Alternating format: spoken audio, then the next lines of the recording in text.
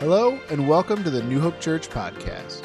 Whether you are a member of our church family, either in person or online, or just checking us out for the first time, we believe that you belong here at New Hope Church, and we hope that this message speaks to you today. Don't forget to check us out online at newhopechurch.tv, and we'd love to connect with you on social media at New Hope Church TV. Thanks for listening, and we hope you enjoy. I want to welcome everybody to New Hope Church, everybody at our 288 campus, our Friendswood campus, our Alvin campus, our Webster campus, and everybody that's joining us online as well. So thrilled that you're with us in church today. And I also have to give a shout out to everybody who participated in Fall Delight last night.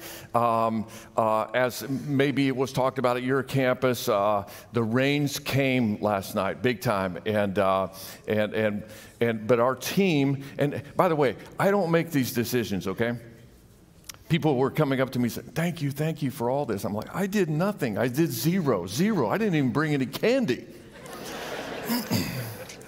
But the deal is, our team of New Hope kids, staff members, and all the volunteers that participated from our Webster, Alvin, Friendswood, 288 campus, all combining together, killed it last night because a half an hour before the thing took off, it was pouring down rain, like tropical kind of rain.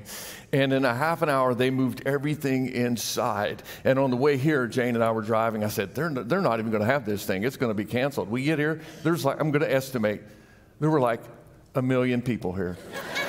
And all having a good time, and it was wonderful. So I just want to say, and if you would join me in this, thank you, volunteers and New Hope Kids staff. Amazing job. Absolutely amazing. So, and before I start preaching, have I told you lately that I love you? Appreciate you guys. There you go. Last week we began talking about living every day in the same power that raised Jesus Christ from the dead. And if you were with us last week, I think it was pretty special because Randy Frazee joined us, author, pastor Randy Frazee joined us and got us started in this series. The title of this series is the same name as his book, which is not a coincidence, but it was so good. If you missed last week, I would urge you to go online and watch it, okay? And those of you who were here last week in church, would you agree with that? It's worth going and watching. Good stuff, man, good stuff. And also the book is fantastic. If you didn't get a copy of the book, I think we have the link still up on our website where you can get the book. Today I want to begin with a story. Jim Lovell was one of the 3 astronauts on board Apollo 8, the first manned mission to the moon. And when Lovell and his 2 other astronaut companions entered orbit around the moon on Christmas Eve, 1968, they conducted a live TV broadcast showing pictures of the Earth and the moon as seen from the spacecraft. At that time, it was the most watched TV broadcast in all of history.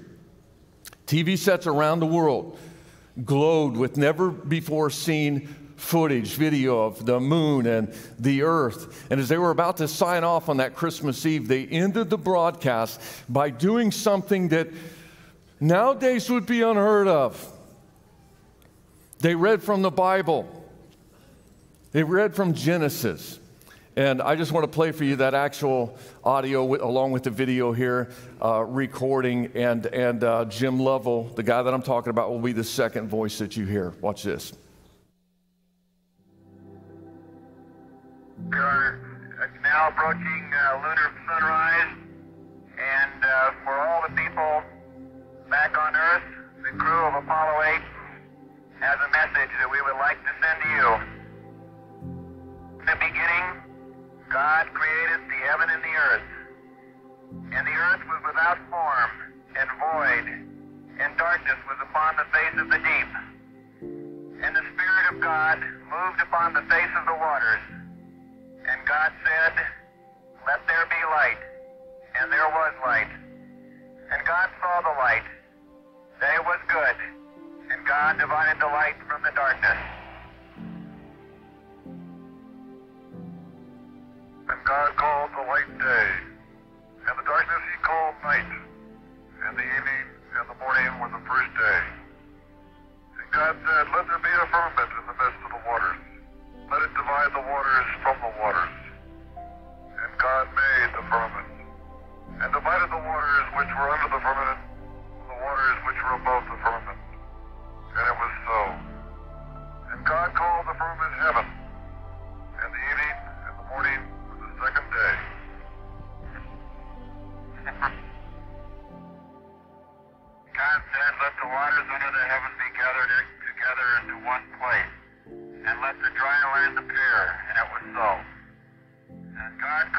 dry land earth, and the gathering together of the waters called he seas.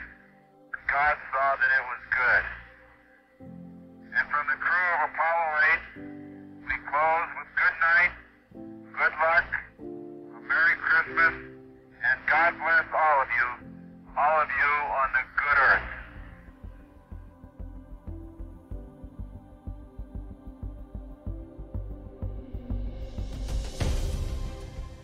It's pretty amazing, isn't it? How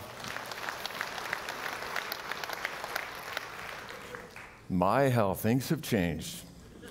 But that was Christmas Eve, 1968. What a beautiful Christmas gift these astronauts gave to the world. Now, fast forward to 1970. So that was 68. Now we're in 1970. Astronaut Jim Lovell, again, the second voice that you heard in that broadcast, is back on board another Apollo mission. This time, he's with Apollo 13. He is joined by astronauts Fred Hayes and Jack Swigert. And a routine stir of an oxygen tank ignited a spark, melted through the insulation on a wire, crippling their system so much that they didn't have enough power needed to generate the oxygen that they would need or to generate enough electrical power. And so the mission was aborted. And they moved aboard the lunar module. This is if you don't know this, if you're like young, this is the lunar module. This is the rocket ship, okay? And they deployed this. This was for landing on the moon. It attaches here. You can't really see the space capsule right here. But this was designed to land on the moon. But to conserve energy, they connected it to the capsule and used it as a lifeboat to try to get back to Earth. The problem was this: the lunar module was designed to support 2 men for 2 days, and now it needed to support 3 men for 4 days. But that wasn't the only problem. Back at Mission Control in Houston, they were coming up with a long list of catastrophic issues that might plague this mission. The trajectory back to Earth may be off, the thrusters might be frozen, the guidance system could malfunction, the heat shield could be cracked, which was a big issue because if the heat shield on the bottom of the capsule, you can't really see it right here, just this little pod right here, if it was cracked as they were coming back into the fiery re-entry back into Earth's atmosphere, they would be burned up. The parachutes might be 3 blocks of ice and fail to open, and they might run out of oxygen before they make that 250,000-mile trip back to Earth. Other than that, things look pretty good. But an hour before re-entry, they took their seats in the capsule. Over here, they left the module and into the capsule they went and prepared themselves to plunge into the fiery descent into Earth's atmosphere. They released the lunar module. In fact, check this out. This is an actual picture of that moment back in 1970 when they released the lunar module. Seconds before they hit re-entry, Jim Lovell, whose voice you heard a moment ago in that video and that audio, turned to the 2 other astronauts on board and he said, "Gentlemen, it's been a privilege flying with you." Now, what's he saying? Everybody knows what he's saying. If you've seen the movie Apollo 13 with Tom Hanks, then you know what he was saying. He was saying, this might be it. We've done all that we could do, but now it's out of our control. We're in God's hands now, and this might be the end. And when you think about it, this is the position that Jesus willingly put himself in. He volunteered to enter Earth's atmosphere, to become human with a human body, breathing air, getting tired, getting hungry, being tempted. He was 100% God. He became 100% human as well. So he's 100% human, 100% God at the same time, or as Isaiah prophesied and John agreed in the book of John, he was Emmanuel, which means God with us. Last week we read from Philippians chapter 2 that says, Jesus, who being in very nature God, did not consider equality with God something to be used to his own advantage. Another translation of this, the ESV of this verse says, he did not count equality with God something to be grasped. Something to be, another translation says, something to be held on to. In fact, if you don't mind, all of our campuses, just take your hands and do this. Just do this, okay? So he didn't consider something to be grasped, but he emptied himself. Show me what you would do if you were going to empty yourself if you're doing this, right? Next verse. Rather, he made himself nothing. And if you are a Bible nerd, you know, and you like to do in-depth studies and you have an online app that you use, I would encourage you to go look at this verse in a whole bunch of different translations, because a whole lot of them say, for this line right here, rather he made himself nothing, it says, rather he emptied himself. So he did not consider equality with God something to be held on to or something to be grasped, but he emptied himself, taking the very nature of a servant, and being made in human likeness, and being found in appearance as a man, he humbled himself by becoming obedient to death, even death on a cross. He was God, now God in the flesh, yet he set aside those privileges that he had for us. He emptied himself. And you think about it, he had control. I mean, Jesus is creator God. See Colossians chapter 1.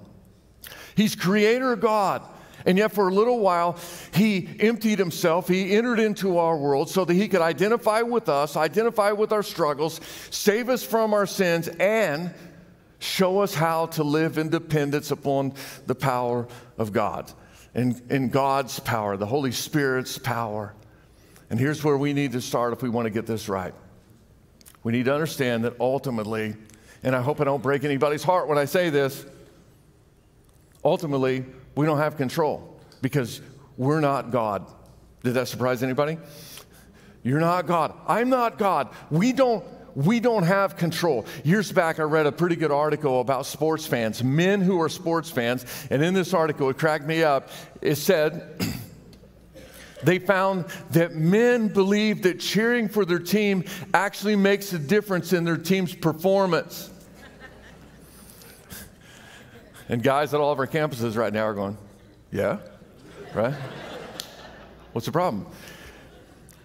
Here's the deal. We men believe it makes a difference even when we're not at the stadium. Like if we were at the stadium and we were cheering, then maybe they could hear our voice and say, wow, the crowd is really firing me up. I need to try harder. But men believe that it works even when they're on their sofa eating a bag of chips. Seriously, men believe that, and though it seems to be working for our Cowboy fans this year, please contain yourself in God's house.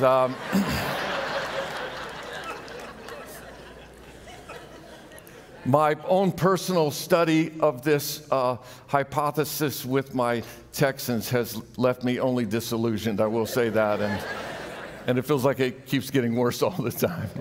But I can remember one time, and this just shows you the male mind, I guess. I came home, church is done, so I get home, the game's already on. I turn on the TV, and you know, they change jerseys, it seems like, on a regular basis now, so they can sell more jerseys in the fan shop. So for a moment, I couldn't figure out which team was which. And the other team actually looked like I was used to seeing, the Texans. And so in my heart of hearts, I didn't say anything, but in my heart of hearts, I was hoping they would get the first down. And then they did. And then the announcer said it's not the Texans, it was the other team. And I felt guilty. I was like, oh, I'm so sorry. I made that happen. That, my friends, is an illusion of control. It's an illusion of control. Anybody been following the Astros? Yeah. Yeah, wow. The last series, and if you're not an Astros fan, that's okay. We love you. But it was like a roller coaster. Like win a game by 25 runs, lose a game by 40 runs. I mean, it was just like this, back and forth and back and forth. And if you're a fan and you're holding on, you're like, oh, it was like, I told someone, it's like being on a roller coaster and you can't get off. Okay? And by the way, here's another by the way. The pitcher for the Red Sox, was it last night? Night before last? Okay. Night before last, Nathan Eovaldi is a part of our church family. I don't know if you know that. Grew up in Alvin, baptized at the Alvin campus. He and Becca attended the Webster campus before they left town, but good folks. And so I was a little torn when I was watching the game. I was like, I don't want Nathan to get beat, but best case scenario would be that he pitches well, but then they decide to make a change, and then they put another pitcher in, and then Astros unleashed the bats. And if you watch the game, that's what happened. Thank you, Lord. Thank you. See, I do make a difference. But I'm just telling you right now, and by the way, Nathan, very proud of you. Great season if you're watching. Fantastic season. So if you're like, even with a sports team, it's like, oh, you're trying to control it. It's exhausting. Well, that's how real life is too. If you're trying to control the uncontrollable, it's exhausting. And a lot of people do it 24/7, and they're always worn out because they're trying to play God. And you're not God. I'm not God. Jesus once upon a time said, "Come to me, all you who are weary and burdened, and I will give you rest. Take my yoke upon you and learn from me, for I'm gentle and humble in heart, and you will find rest for your souls. For my yoke is easy and my burden is light." And I probably will come back to that verse next week because there's so much there that I want to unpack. But just let me say this for right now. The reason that so many of us are burdened and heavy laden is because we mistakenly believe that we're in control. And we try to take God's place. And we try to be the one that calls the shots. We act like, we're in control of the events around us all of the time. But Jesus, by his example, invites us to a better way, one where we empty ourselves of ourselves and we let God be God so that we can have the real power that we really need for real life, and we can let loose of our fake illusion of control. In the Bible, I don't know if you know this, but it is said, and I say it is said because I've never checked, that there are 365 fear nots. The reason I haven't checked is because they come in different variations, like do not be afraid and fear not, and on and on and on. So there are a lot, let's just say that. And because there are a lot, some would say one for every single day of the year, it would seem to suggest that fearing not, that not being afraid is not a one and done process. It's not something that we just do one time, it's something that we do daily. That we take our fear that things are not going to work, it's not going to work out, and every single day we give that to God. I'm thinking about King David. He did this a lot. Old Testament, King David, if you don't know, as a 16-year-old boy, David was anointed to be the next king of Israel. He would be replacing King Saul, who had a bad habit of disobeying God. And as David is being anointed by the prophet Samuel, something happens that is worth noting today.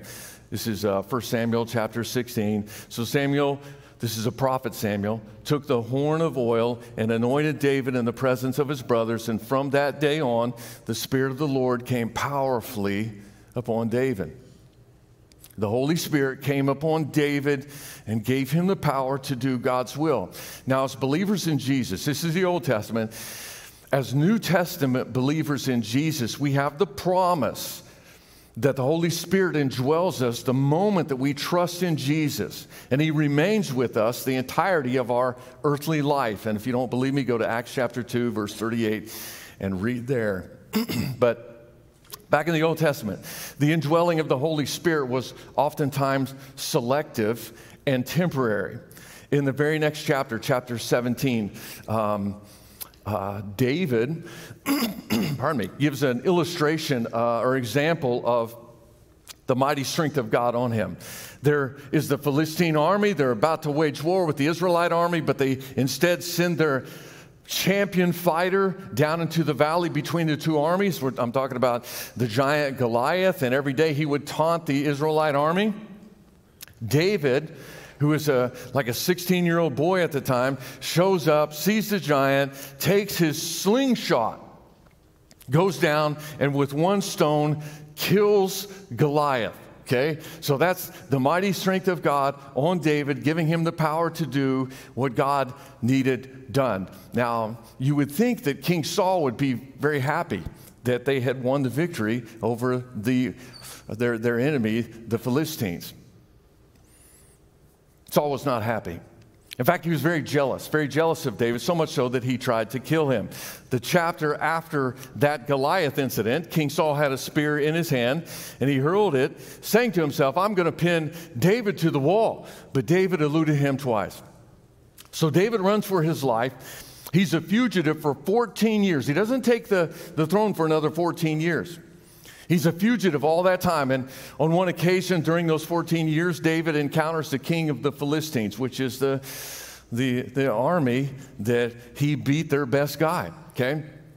So they take him into custody. They take him before the Philistine king. Talk about awkward. They recognize him. Here's the guy that killed our guy, our giant, our champion fighter. That's awkward, isn't it? Here he is, right in front of the king now. And not only that, to make it even more awkward, he has Goliath's sword with him.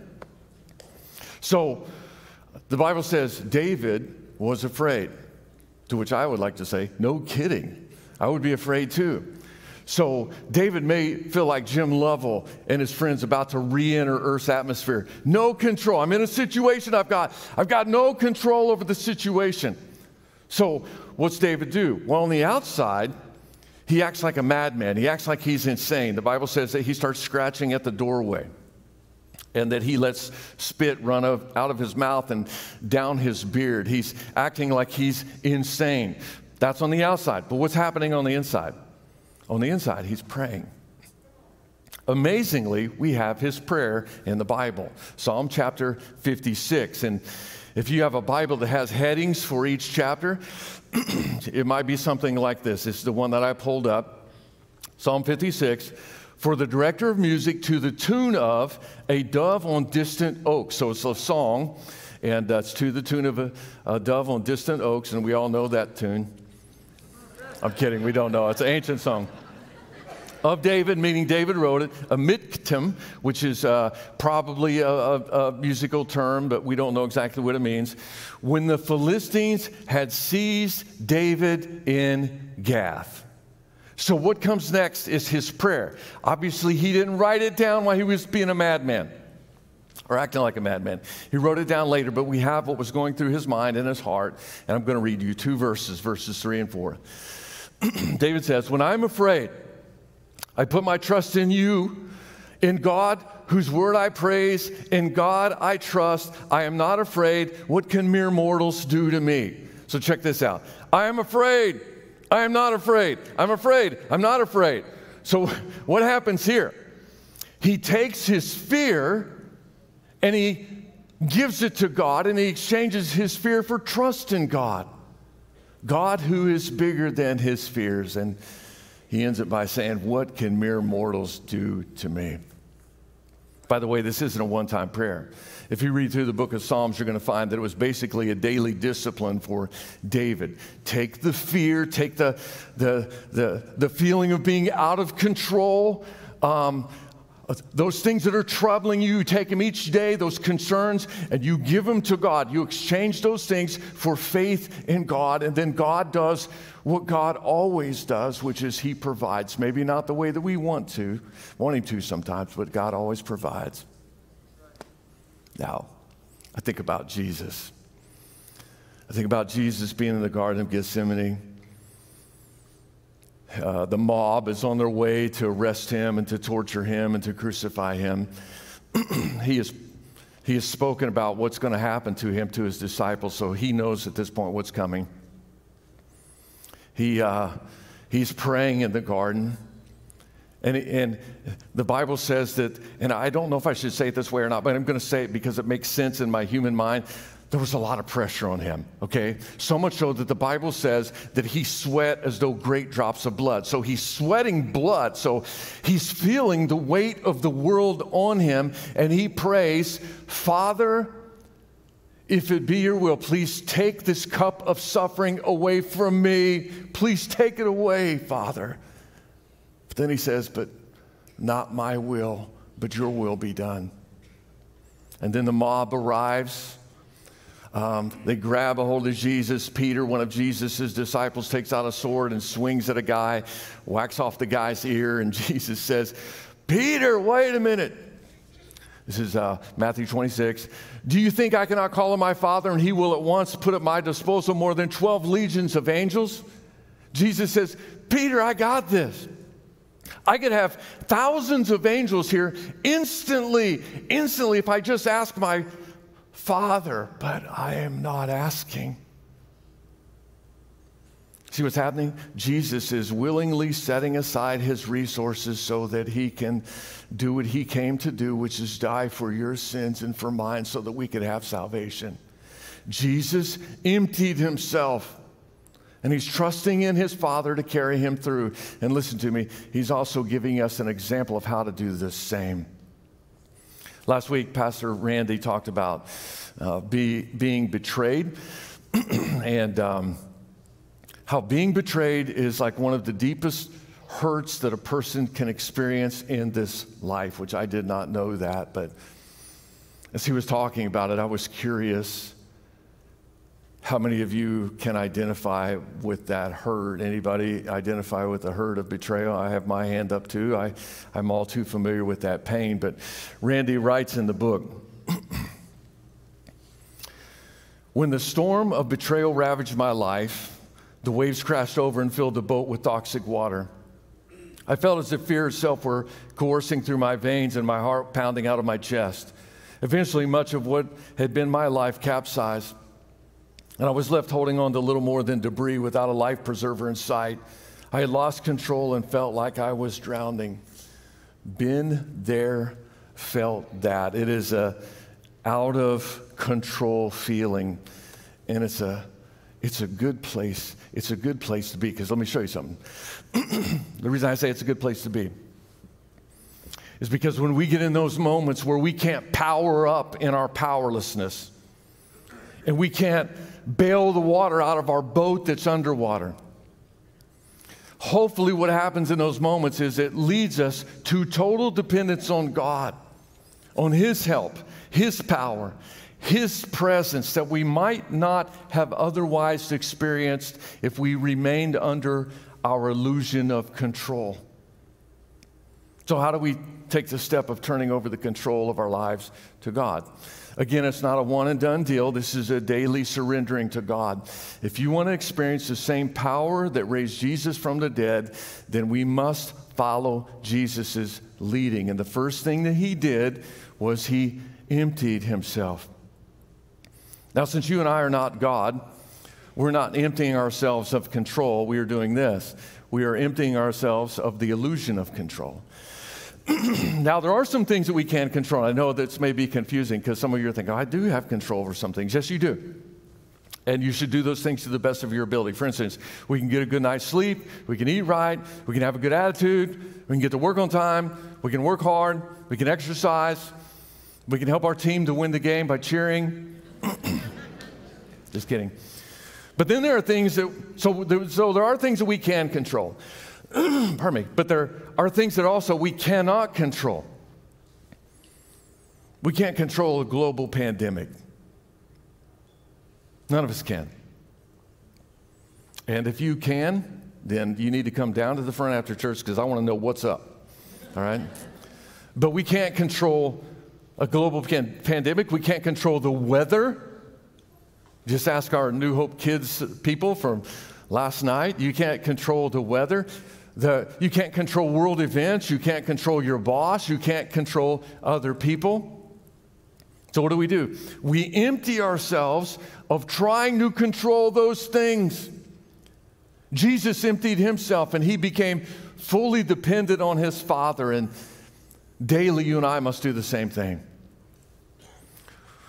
Once upon a time, Jesus said, if you're going to follow me, you gotta deny yourself, you gotta take up your cross, which means die to yourself, and then follow after me.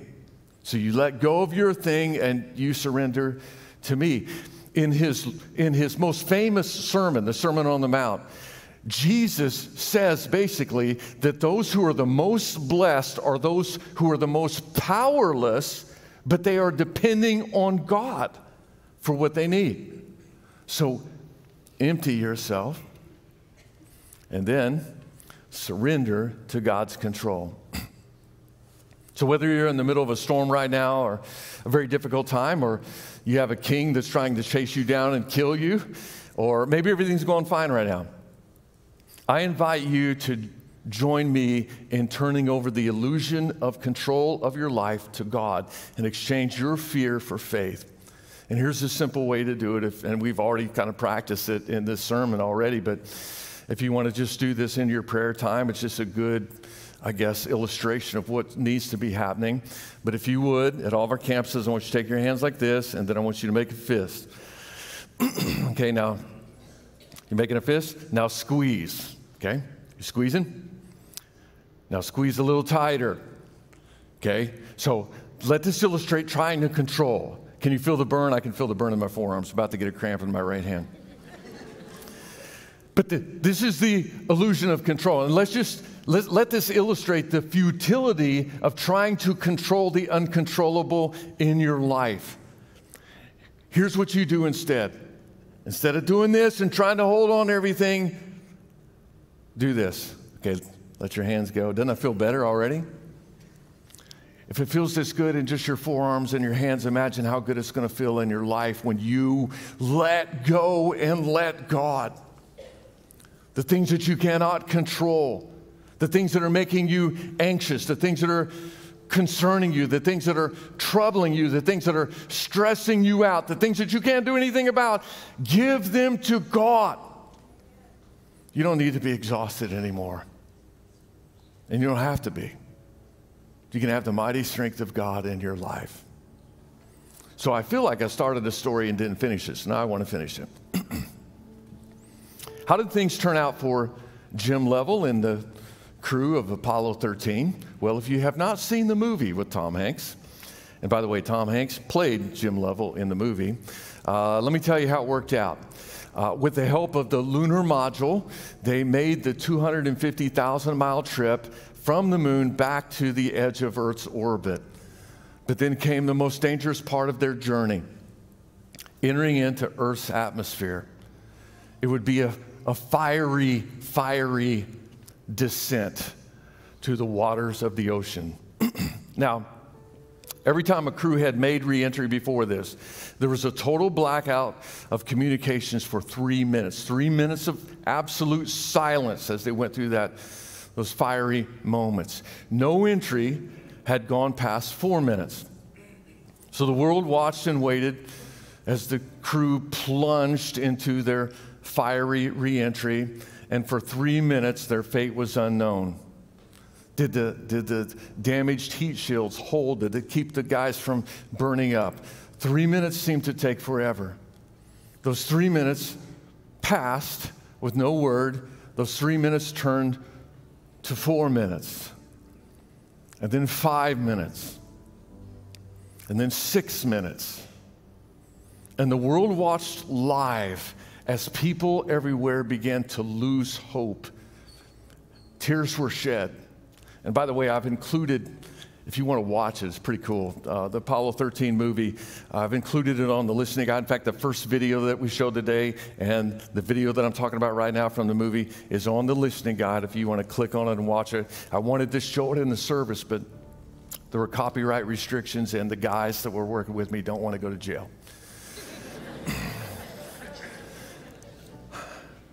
6 minutes goes by. People were basically giving up at that point, giving up hope. And then crackling through the mission control communications in Houston came the voice of Jim Lovell, who said, "Houston, it's good to see you again." That was April 17th, 1970. And not only did Jim Lovell live to talk about it, he's still living. He's 93 years old now. Isn't that crazy?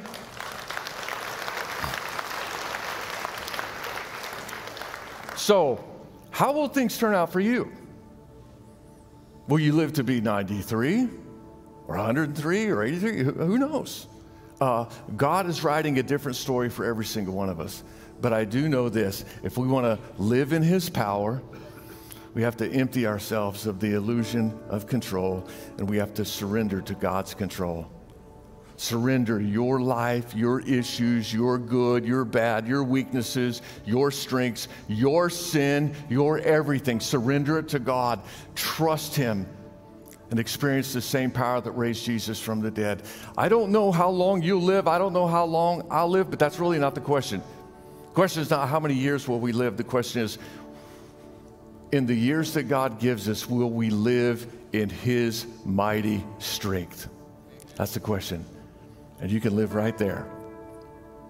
You can, if you follow Jesus in this process. I want you to stand with me, please.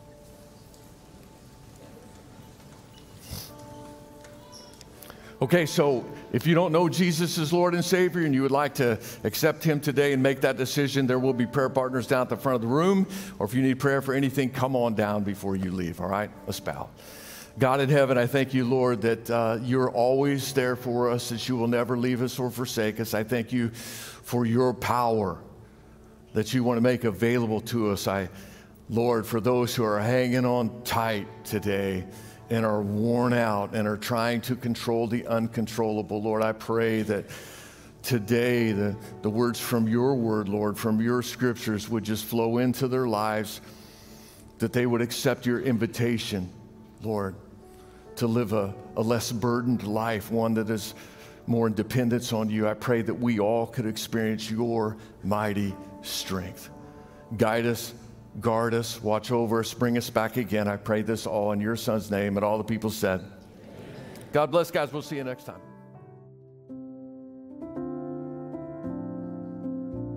If you enjoyed the podcast, we encourage you to subscribe, share it with friends and family, or let us know by tagging us at New Hope Church TV on social media. We would love to connect with you. Thanks for listening.